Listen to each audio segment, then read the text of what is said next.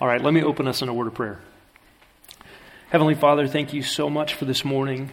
We thank you that you are a covenant-keeping God who makes promises, who keeps promises.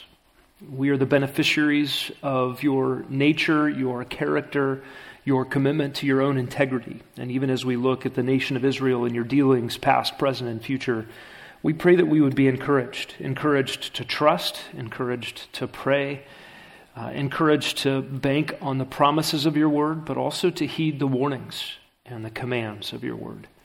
And we ask for help in this in Jesus' name. Amen. We're looking in this series at Israelology, a study of the nation of Israel in its past and its present and its future.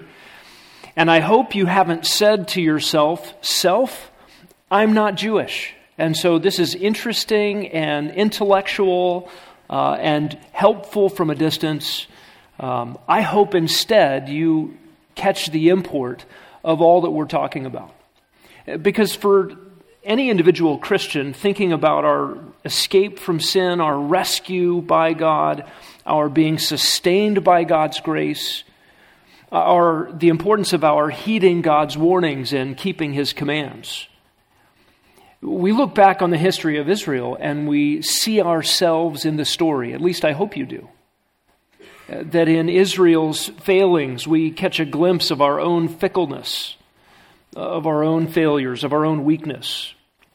In Israel's penchant for idolatry, I hope you see in your own heart the temptation to go after lesser things than the one true God, to entertain in your heart loves that compete with affectionate loyalty to Him.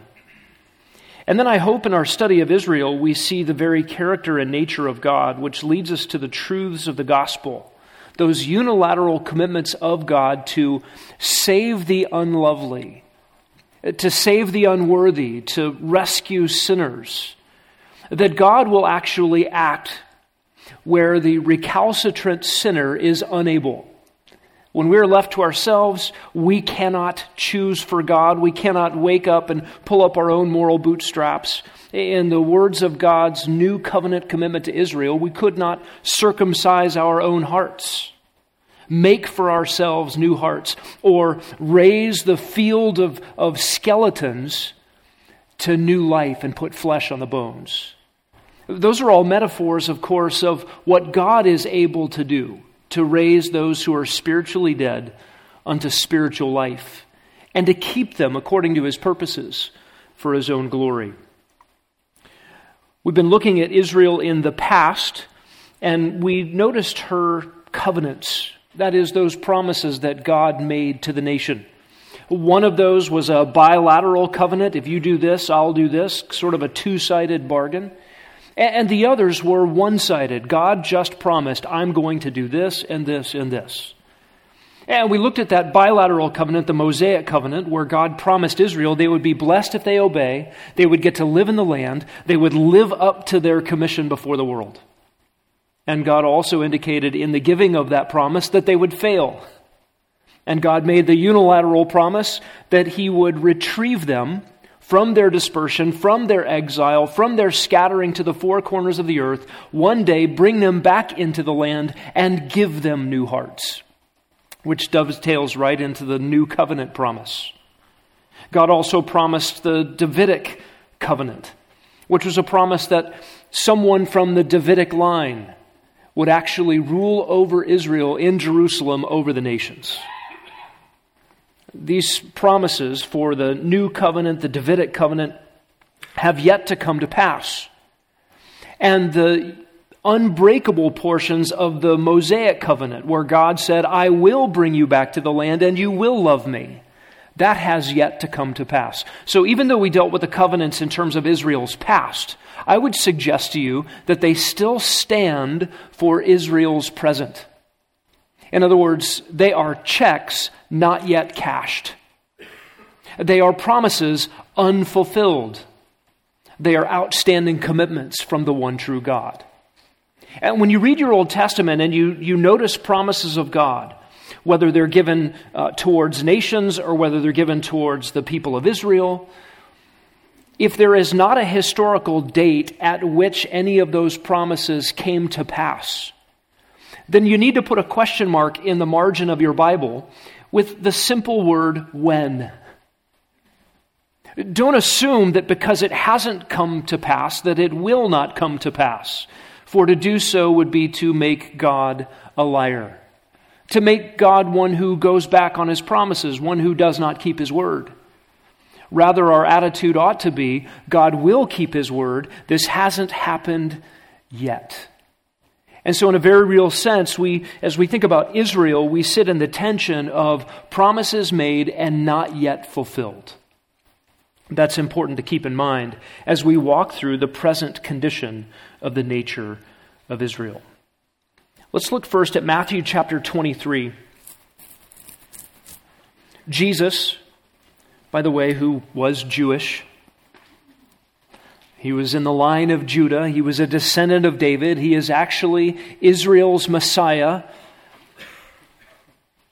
As a Jew, in Matthew 23, of course, more than a Jew, he is God in the flesh. But he assesses Israel's condition, focusing specifically on her leadership. What were the spiritual leaders of Israel like in Jesus' day? How were they characterized? These are the scribes, that is, those who copied the Word of God. Their job was to make sure the Word of God was kept accurately and passed on in successive generations. They were experts in the law of God. They settled disputes about interpretations of the Scripture. They were the gatekeepers of the understanding of God's very Word. And then you had the Pharisees. These were the religious leaders in Jesus' day. They were the gatekeepers of those who worshiped God in all of the nation's religious ceremonies. And then you had the Sadducees, who were more of a political group who held power in Israel. And this trifecta, the scribes, the Pharisees, and the Sadducees, made up the group of people who led the nation of Israel in Jesus' day. And what does Jesus say to them? Matthew 23, woe to you. This word woe is the calling down of heaven's curses and judgment upon them. He says, woe to you, scribes and Pharisees, hypocrites. What is a hypocrite? A hypocrite is one who wears a mask, one who pretends to be something on the outside that he is not on the inside. Because you shut off the kingdom of heaven from people. You do not enter it yourselves, nor do you allow those who are entering to go in.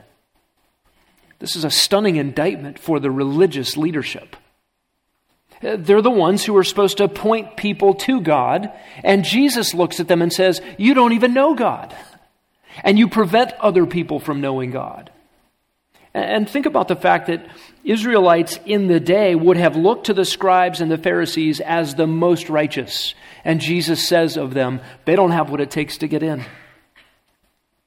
He goes on, verse 14, woe to you, scribes and Pharisees, hypocrites, because you devour widows' houses, and for a pretense you make long prayers. Therefore you will receive greater condemnation. What does it mean that they devour widows' houses? Widows represented the class of people in Israel that were the most needy and absolutely dependent on the nation, led by its leadership, political and religious, to care for them. They were the welfare net for the orphans and the widows. They were supposed to be. And here, what are they doing? They are devouring widows' houses. You have the remarkable scene where the disciples of Jesus following him into Jerusalem are so impressed with all the great buildings, all the architecture, all the fancy doings of Israel in its capital. Teacher, look at these magnificent buildings. And Jesus says to them, do you not know that not one stone will be left upon another? God's going to take the whole thing apart in judgment. And specifically, that address by Jesus to his disciples was given in the context of the poor widow giving her last 2 copper coins to the temple treasury. What was happening there? This was her subsistence, and she should have been provided for by the religious leadership. The temple treasury should have been going into her pocket just so that she could live.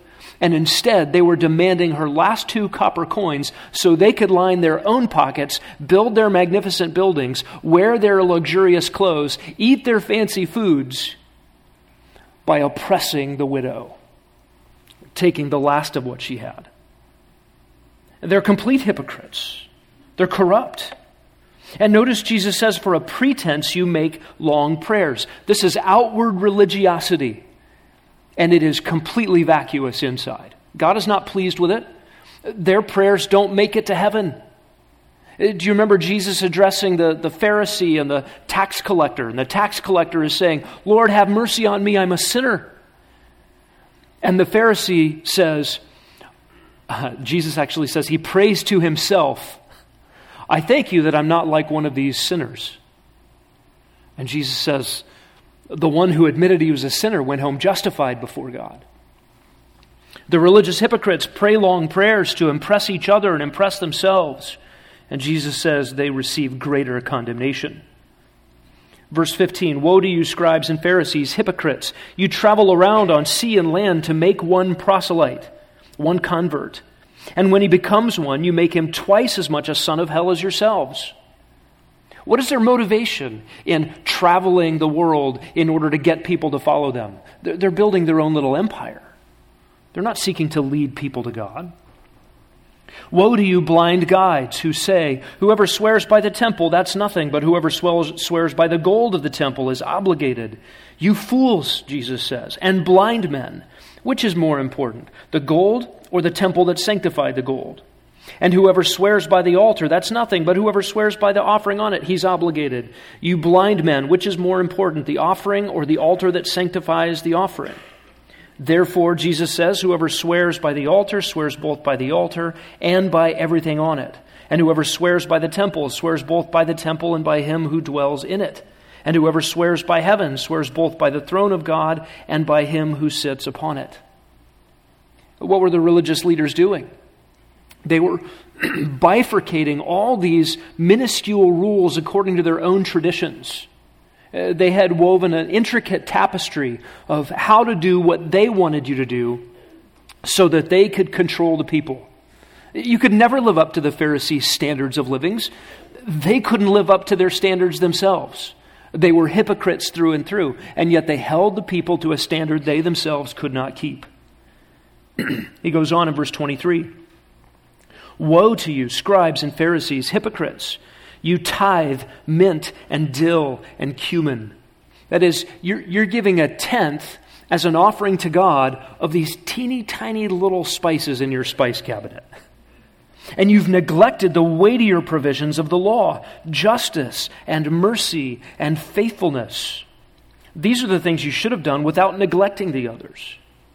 Verse 24, he calls them blind guides. You strain out a gnat and swallow a camel. That's a really interesting picture. I don't know if you've thought that through. I don't want bugs in my cereal, even though all the cereal boxes, if you read the fine print, are required to tell you, by order of the Federal Food and Drug Administration, how many particles of bugs exist in your cereal by percentage of weight. I don't know if you've seen the fine print. I'd like to strain out gnats. I don't want them in my cornflakes. But here they've gone to all the duty of straining out the gnats and swallowing camels. It's a stunning depiction of their hypocrisy. It was hypocrisy that everybody could see. He says in verse 25, you're hypocrites. You clean the outside of the cup and of the dish, but inside you are full of robbery and self-indulgence. Again, religious on the outside, filthy on the inside. You blind Pharisee, first clean the inside of the cup and of the dish, so that the outside of it may become clean also. Woe to you, scribes and Pharisees, hypocrites! You are like whitewashed tombs, which on the outside appear beautiful, but inside are full of dead men's bones and all uncleanness. There was nothing more defiling under the law than corpses, tombs, and bones. And Jesus says, you're full of it. You're defiled through and through. Outwardly, verse 28, you appear righteous to men, but inwardly you are full of hypocrisy and lawlessness. Woe to you, verse 29, scribes and Pharisees, hypocrites! You build the tombs of the prophets, you adorn the monuments of the righteous, and you say, if we had been living in the days of our fathers, we would not have been partners with them in shedding the blood of the prophets. So you testify against yourselves that you are sons of those who murdered the prophets. Fill up then the measure of the guilt of your fathers. What does Jesus say? He knows their intent, their murderous intent. They will actually follow through on this murderous intent and kill Jesus himself. And then he closes this section with the rhetorical question, you serpents, you brood of vipers, how will you escape the sentence of hell? This is an interesting reference all the way back to Genesis 3:15. You remember after Adam and Eve sinned and God confronted them in the garden, God said to Satan, the woman will have a seed that will crush your head, and you will crush his heel. He says that your children will be at enmity with her children. What's fascinating here is Jesus calls the Pharisees brood of vipers. What is that? A nest of baby snakes. He's calling them the children of Satan in a direct reference to a passage they would know. Jesus' indictment here is searing. And of course, the culmination of this is their trumping up charges against him, conscripting the Romans to do their dirty work, inciting the crowd to cry out, crucify, crucify. And then they are parties to the worst crime ever committed in human history, deicide. The murder of God in the flesh. This is stunning when you think about all that Israel had been given, all that she had been entrusted with as a nation. Paul said, you had the very oracles of God. And where did they find themselves when God himself came to his own? Filled with murderous intent, as a nation. Of course, there were exceptions. God keeps a remnant. We'll talk about remnant theology in a moment. But the spiritual condition of the nation in Jesus' day was apostate. It had gone away from faithfulness to covenant long ago. And the culmination of its unfaithfulness was actually the destruction of their hope. Turn to Deuteronomy chapter 29. As outsiders looking in, we might look at Israel's past and Israel's present. And when I discuss Israel's present, I mean, let's think about from the New Testament era up to the modern era, the last 2,000 years or so of Israel's history. The present as recorded in the pages of the New Testament all the way down to our day. We might look on and say, why has the people of God been dispersed to the ends of the earth? Persecuted everywhere they've gone? Why have there been holocausts and genocides down to our very day? And we go all the way back to Mosaic law and we get the answer. Deuteronomy 29 verse 24. All the nations will say, why has Yahweh done this to this land? Why this outburst of anger? Men will say, because they forsook the covenant of Yahweh, the God of their fathers, which he made with them when he brought them out of the land of Egypt. They went and served other gods and worshipped them, gods whom they have not known, whom he had not allotted to them. Therefore the anger of Yahweh burned against that land to bring upon it every curse which is written in this book. And Yahweh uprooted them from their land in anger and in fury and in great wrath, and cast them into another land, as it is this day. The secret things belong to Yahweh our God, but the things revealed belong to us and to our sons forever, that we may observe all the words of this law. That prediction came before Israel was even in the land. God knew they would be unfaithful. He knew he would expel them. This is the explanation for Israel's present condition. Turn to Romans chapter 10. We saw Jesus' indictment of the nation of Israel. Let's look at Paul's assessment.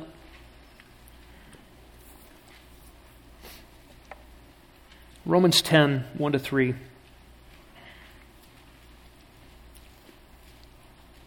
He says, "Brethren, my heart's desire and my prayer to God for them is for their salvation. For I testify about them that they have a zeal for God, but not in accordance with knowledge. For not knowing about God's righteousness and seeking to establish their own, they did not subject themselves to the righteousness of God. For Messiah is the end of law for righteousness to everyone who believes." Paul was a Jew. In fact, when you read his own autobiographical sketch in Philippians chapter 3, he says, I'm a Hebrew of Hebrews. He's the best of the Jewish nation. He was the cream of the crop. He was of the tribe of Benjamin, a beloved tribe in the nation of Israel. He was a Pharisee, under the indictments we just read from the lips of Jesus in Matthew 23. In fact, he was so zealous for God in his own mind that he was willing to kill Christians, those that he deemed had defected from Judaism to follow a false Messiah. And of course, you know what happened. Paul met Jesus personally on the road to Damascus and was upended, overturned, transformed, humbled. And he came to genuine faith in Messiah. And you think about the well of knowledge that Paul had as a teacher of God's word, though without knowledge, though without faith, without repentance, without spiritual life. And when he came to faith, he experienced what Jesus described as a treasury of the knowledge of God's word, but now with the lights turned on. And I don't know if you've had the experience of maybe growing up in church and having to read the Bible or being told Bible stories. And then when you came to faith in Christ, all of a sudden those stories got new life, new meaning. You understood them. It's like scales fall off the eyes. Paul experienced all of that. As a Jew, beloved by God as part of God's people, but at enmity with God, an enemy of the gospel, Paul came to faith. And now, looking back on his nation, he says, "My heart's desire and my prayer to God for them is for their salvation." Think about Paul's life. Everywhere he went, he was hounded by the Jews who hated the gospel and particularly hated the fact that this Pharisee had believed that Jesus was Messiah. What is Paul's response? I love them. He even goes so far as to say, if it were possible, maybe even for me to be separated from God so that they could be saved, maybe perhaps I might want that. He can't quite bring himself to all the way say it. But you feel his heart in this, and he gets the heart of his Savior. You remember Jesus when he crested the hill, the Mount of Olives, looking in on Jerusalem, the apostate city, and he wept in sorrow and grief over the apostate condition of the nation. This is how Paul feels. And what does he say about them in Romans 10? I testify that they have a zeal for God. They have God talk. They claim loyalty and fidelity to the one true God, but not in accordance with knowledge. Well, they have lots of information. They've puffed themselves up with knowledge, but not the personal knowledge of God through relationship by Jesus Christ in the gospel. They've actually rejected Christ, and so they can't know God.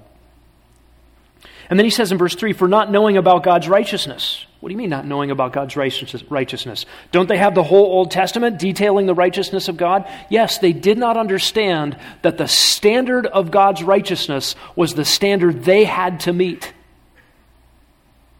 They couldn't meet that. Look what they replaced God's standard of righteousness with, seeking to establish their own. Listen, God demands perfection. You know the human protest to that. Anytime Christians start talking about the sin of humanity, the protest goes up, well, nobody's perfect. Right. That doesn't change the standard. The standard is still perfection. As if nobody's perfect gets us all off the hook. It doesn't get us off the hook at all. It demands that we need a resource outside of ourselves. If the nobody's perfect protest caused God to lower the standard, just do whatever you can. Try your hardest. Be your best. Just love people. Have we even done that? Can anybody even live up to his own made-up quasi-standards? Nobody does. The problem is not with the standard. The problem is with the human heart. We need a solution, a righteousness that we could never provide. Here's what Paul says about Israel. Not knowing about God's righteousness, and they had the greatest access to the testimony of all of this truth right there in God's word. And instead seeking to establish their own righteousness, they did not subject themselves to the righteousness of God. And then you get this fantastic explanation in verse 4. For Messiah, for Christ, is the end. He's the telos, the completion, the goal, if you will. He's what brings all of this to a halt because he finishes it out. What does he bring to an end? Law for righteousness. You should see hyphens between those words. Law for righteousness. Christ brings every attempt to bootstrap your own morality before God to a screeching halt. And listen, the condition of apostate Israel is the rejection of God's perfect standard and God's perfect solution to meet that standard. They reject both. What do they replace it with? Let me lower the standard to something I can meet. Then they don't meet that, but then they take pride in the fact that they think they have, or maybe they hope they will. And what we've just described in Israel's apostate spiritual condition is the condition of the whole world apart from Christ. Pick your culture, pick your heredity, pick your religious practice, pick your non-religious practice, pick your generalized spirituality, pick your golden rule, whatever it is, mankind's best efforts fall infinitely short of what God demands.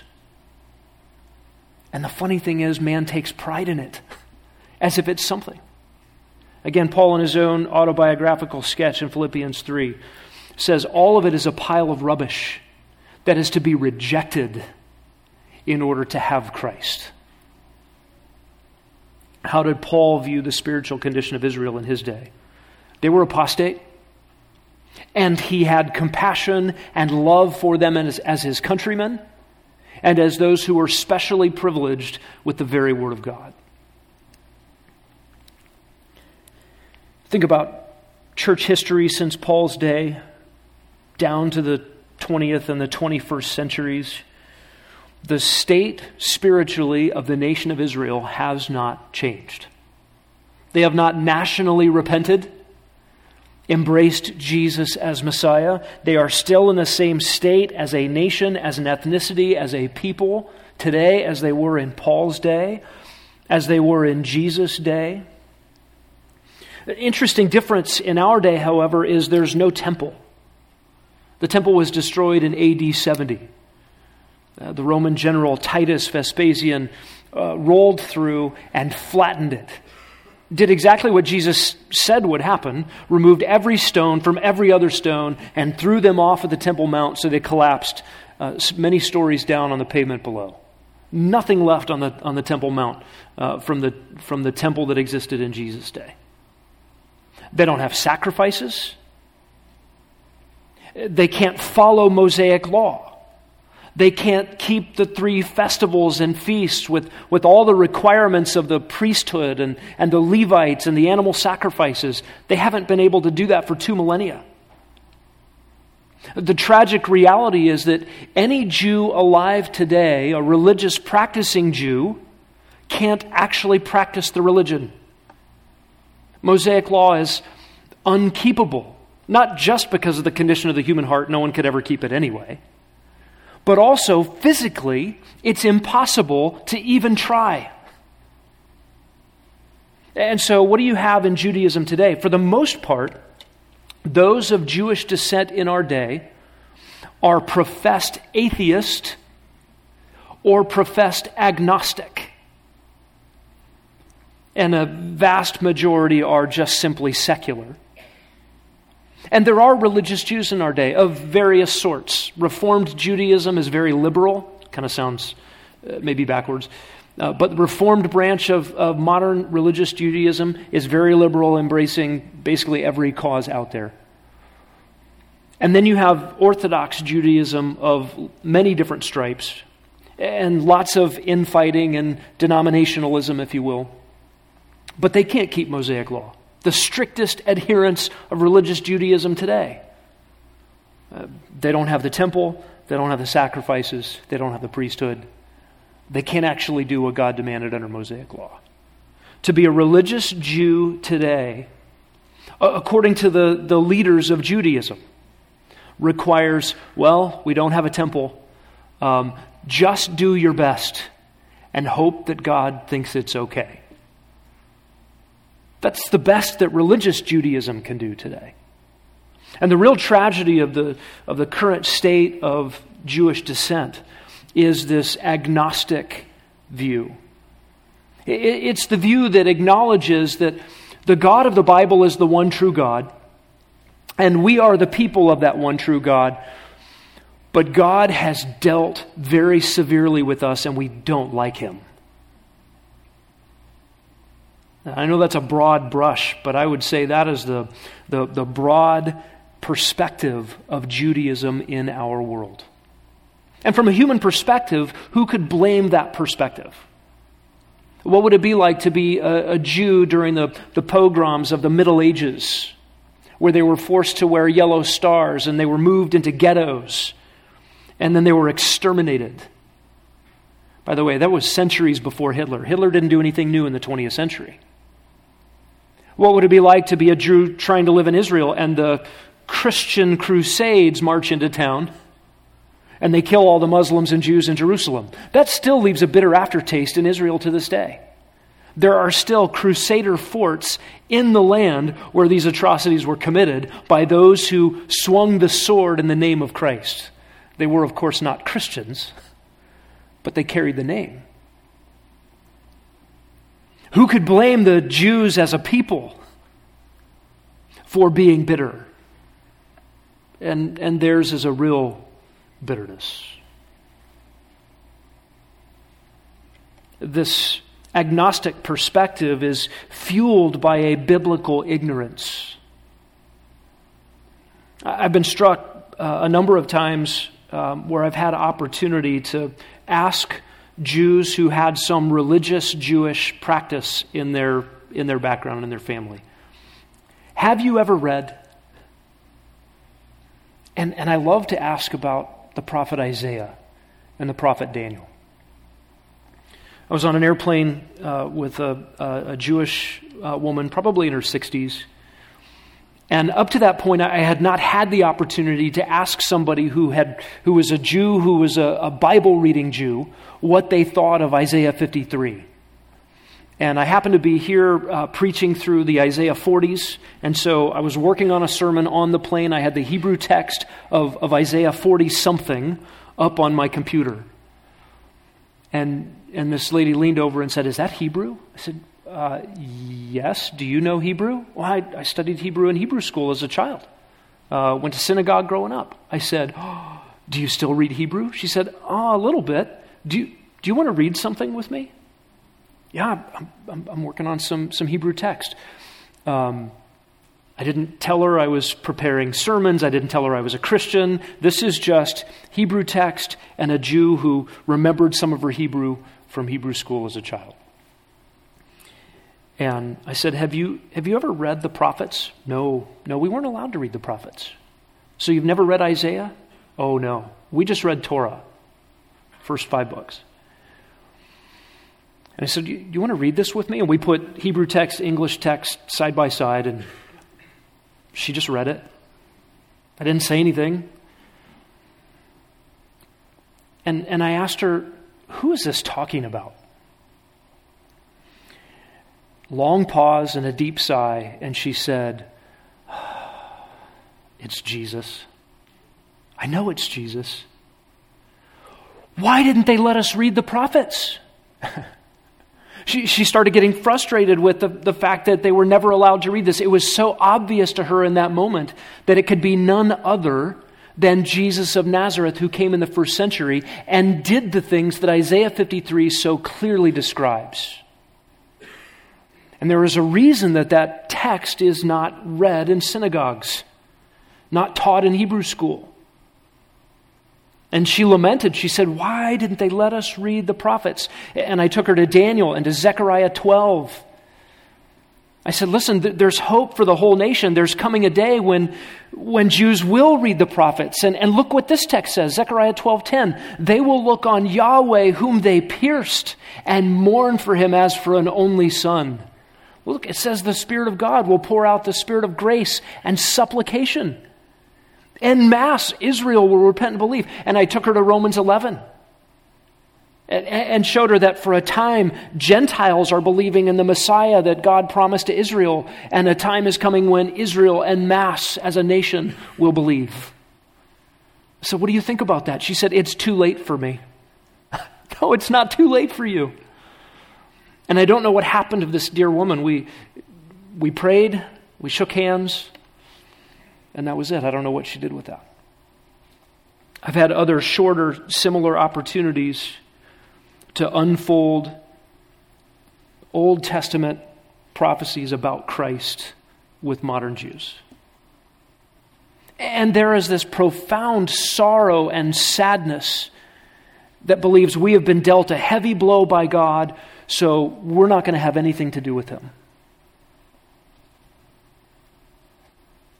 It's a remarkable hardness of heart. They are dispersed as a nation, irreligious, biblically illiterate, hardened, blinded. And none of this, of course, is new. All of this was prophesied in the Old Testament. That their backs would be bent, but not forever. That their necks would be stiffened, but not forever. That their hearts would be stony, but not forever. The current state of Israel is an apostate spiritual condition. It will not always be so. What is Israel's relationship to the church? I have some passages on the screen for you. Colossians 3:11. Paul describing the church, which was a mystery in the Old Testament, birthed in Acts 2 with the outpouring of the Holy Spirit, a new institution. And then he describes it in verse 11. This is a renewal in which there is no distinction between Greek and Jew, between circumcised and uncircumcised, between barbarian, Scythian, slave and freeman, but Christ is all and in all. What does he describe there? He's not saying that ethnic distinctions have gone away forever. That's clear in the context. He says, in Christ there's neither slave nor free. Then at the end of the chapter he goes on and tells slaves what to do and how to live. It's not a denial of their ontology, of who they are or their identity. But it is a recognition that in Christ there is a leveling out. If you're a Jew in Christ, you have full free access to Christ and all the benefits of being in the church. And if you are a Gentile in Christ, you have full access to God. You were an outsider, now you're an insider. Full benefits of being in the church. Paul says in Galatians the same thing. There's neither Jew nor free, neither male nor female. He's not erasing male-female distinctions, but he is saying male and female are leveled out in the gospel in Christ, full access to God through the forgiveness of sin purchased by the blood of Christ. The great reality of the church is the removal of the barriers that kept Gentiles out of the inner court, that kept them out of direct access to God. Look at Ephesians chapter 2.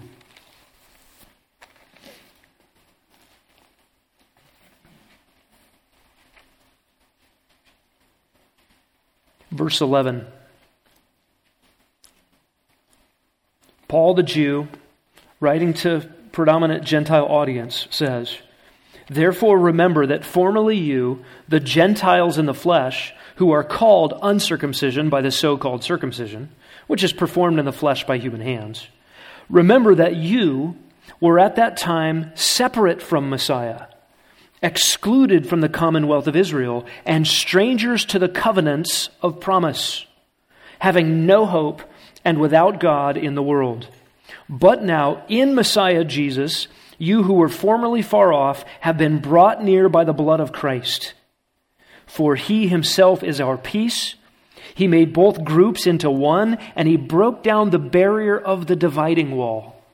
What is this barrier of dividing wall, and how is it broken down? Verse 15, by abolishing in his flesh the enmity, which is the law of commandments contained in ordinances, so that in himself he might make the two, Jew and Gentile, into one new man, thus establishing peace. He might reconcile them both in one body to God through the cross, by it having put to death the enmity. What does Paul say? Mosaic law came down so that Jew and Gentile could be together in one entity, this new thing called the church. Couldn't exist with Mosaic law in place. What does this mean for Gentiles and Jews who are in? We're the church.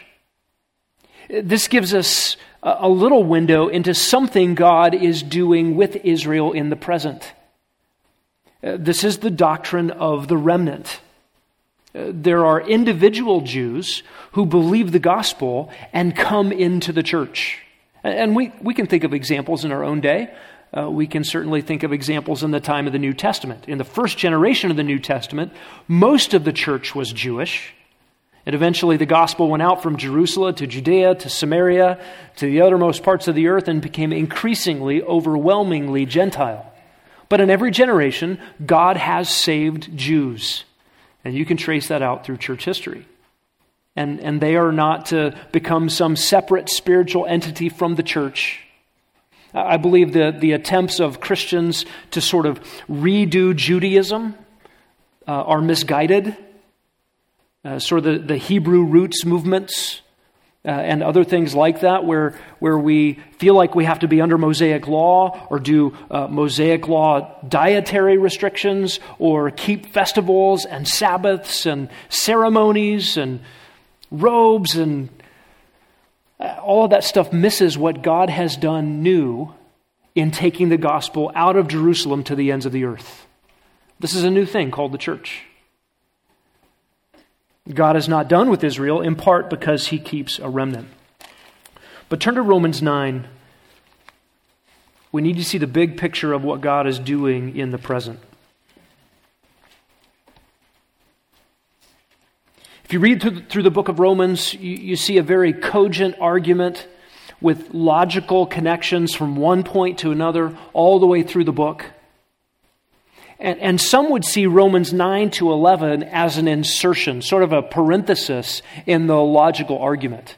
Because in Romans 9 to 11, Paul deals with some pretty difficult subjects: election and predestination and the hardening of hearts, and God is the potter and we're clay, and for his own glory God does whatever he wants with clay. Those things are God-centered, God-glorifying, God-sovereign, theocentric expansions on God's redemptive plan.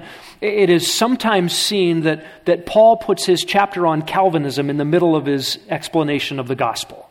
And that's what Romans 9 to 11 is doing there. My friends, that is not what Romans 9 to 11 is doing there. It is not a parenthesis in the logical flow of Paul's explanation of the gospel. It is integral to Paul's explanation of the gospel. Look at Romans 9 and verse 6. He says, "It is not as though the word of God has failed." This becomes the linchpin for understanding why Romans 9 to 11 is in this letter about the gospel, that spends 8 chapters explaining the substitutionary work of Christ, whereby God satisfies his own wrath by placing Jesus on the cross in the place of sinners. And everyone who believes in the gospel by faith gets forgiveness of sin, adoption into God's family, instantaneous justification, the guarantee of eternal life, the indwelling presence of the Spirit, absolute security so that they will never fall away and never be separated from God's love. Staggering promises. Gospel promises. And then look at verse 1. We get back here to Paul's heart for his countrymen. his Savior's heart of grief for their apostate state. He says, I'm telling the truth in Christ. I'm not lying. My conscience testifies with me in the Holy Spirit. 4 different ways Paul says, I'm telling you the truth. Because what he says next is hard to believe. I have great sorrow and unceasing grief in my heart. Do you feel that way about your persecutors? Compassionate sorrow for those who want to kill you. That was Paul. He says, I could wish that I myself were possibly accursed, separated from Christ for the sake of my brethren, my kinsmen according to the flesh. Who's he talking about? Verse 4, Israelites, to whom belong the adoption as sons, the glory and the covenants and the giving of the law and the temple service and the promises. To whom belong the fathers, Abraham, Isaac, Jacob, and the promises that come with them, and from whom is the Messiah, who is overall God blessed forever. So the incarnation of God belongs properly to Israel. And so Paul weeps, he grieves. And he acknowledges here that they are separated from all of those good things that they were given. This separation comes right on the heels of chapter 8. Do you remember it? Who will separate us from the love of Christ? Tribulation, distress, persecution, famine, nakedness, peril, sword. We're being delivered over as sheep to the slaughter. But in all these things we super conquer through him who loved us. I'm convinced that nothing will separate us from the love of God in Christ. Death, life, angels, principalities, things present, things to come, powers, height, depth, any other created thing. But Israel's separated. Sometimes the chapter breaks are unhelpful. We should move from the no separation clause in the gospel to the Israel is separated paragraph of chapter 9. And what does Paul say next? Verse 6, the word of God has not failed. Why? Because we should think the word of God has failed at this point. God, you just made these magnificent promises that I could never be separated and nothing could ever separate me, and Israel's separated. You made promises to them too. I got a whole book of them. You said things like the moon and the stars and the sun will not stop shining until all these promises are fulfilled. You said that you are a God who doesn't change his mind and doesn't lie. What's the deal? Is God's word falling down? Does it fail? And Paul here gives a threefold answer to the question, is God's word failing because Israel is separated? And the answer is no, in 3 parts. And that's what Romans 9-11 is detailing. The first answer is not all Israel is Israel. Look at the next verse, or the second half of verse 6. They are not all Israel who are descended from Israel. And there he's using the word Israel in 2 different ways. Spiritual Israel would be the Israelites who are spiritually alive. He described them earlier in this letter. It just means a Jew born anew. A born-again, literal descendant of Abraham, Isaac, and Jacob. An Israelite who embraced Messiah. That's a spiritual Israelite. And not everybody who rides Abraham's coattails is actually a spiritual Israelite. You don't get into heaven because of your parents' faithfulness. You don't get in by heredity. You don't get in by riding the coattails of a nationality. And to prove that, Paul goes through the breakdown. Abraham had sons, not all of them believed. Isaac had sons. Jacob had sons. And then there's this division according to God's grace in the line of descent. Jews don't get to heaven because they're Jews.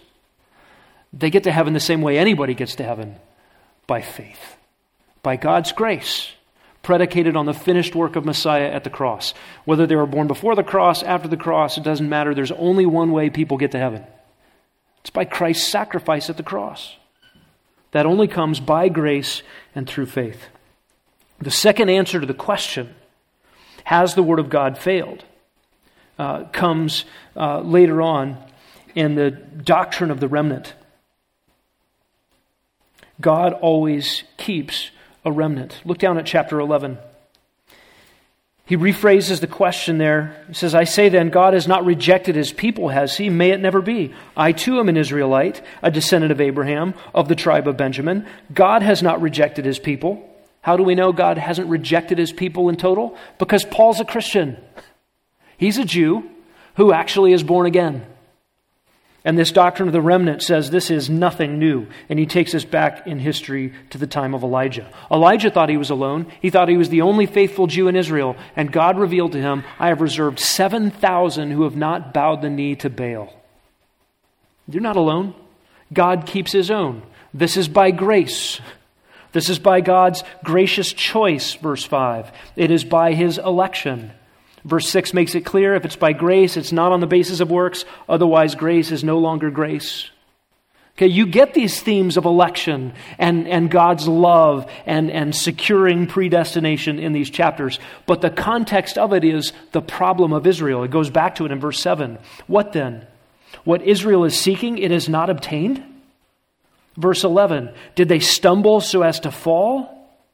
And then Paul explains, right now, during the times of the Gentiles, until the fullness of the Gentiles come in, meaning until every last non-Jew that God wants to save comes to faith in Jesus Christ, God is doing something different.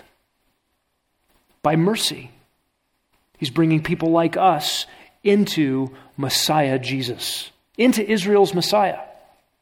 And he gives this wonderful illustration of the olive tree. Israel is depicted as the cultivated olive tree in the garden tended by the gardener.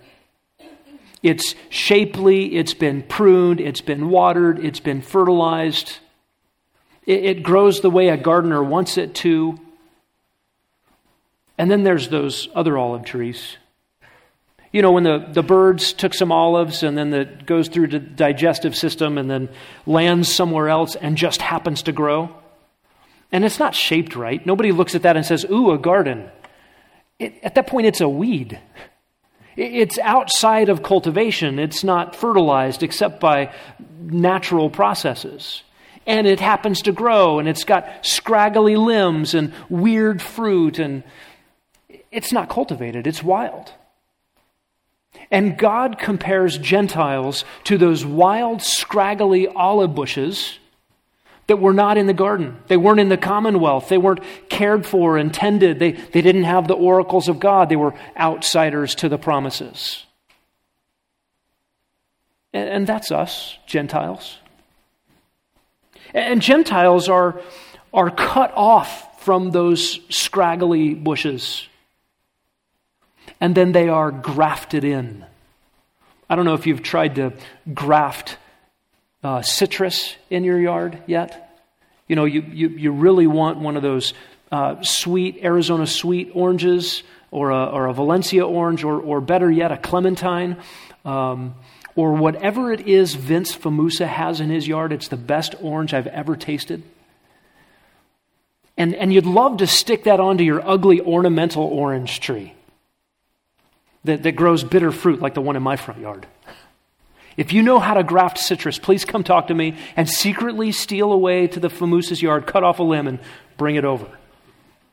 But the point was, the horticulturist could cut off a limb and graft it into the rich roots of a cultivated, fertilized, well cared for tree. The cultivated, cared for roots are the rich promises of the original olive tree. The rich root of Israel, promises God made to Abraham, Isaac, and Jacob. And we scraggly Gentiles got cut off, severed off from where we were in the wrong family, wrong promises, wrong oracles, and graciously, by God's mercy, grafted in. And you know what that does for us Gentiles? We say, Abraham, Isaac, Jacob, me? What am I doing here? We say mercy. We say grace, we say election, we say love. Look what God did. I wasn't thinking of that. It's just gospel. And you know what we're tempted to do sometimes, according to Romans 11? As we're in that new grafted relationship and the rich root of the olive tree, which is Israel, we look down and there's some branches on the ground. And they've been cut off. Why? According to Romans 11, they've been cut off for unbelief. You know what Paul says to us Gentiles? Do not despise the natural branches. Don't look around at the remnant Jews in the tree of the church and go, I'm better than you, I'm a Gentile. And don't look at the ones cut off for unbelief and despise them. Listen, we got to pray for Israel in her apostate condition. We ought to pray that God would graft in the natural branches. In fact, Romans 11 says God will do that. In fact, it's much easier for God to graft in Jews to the rich root of that olive tree than it was for him to graft in us Gentiles. It's more natural.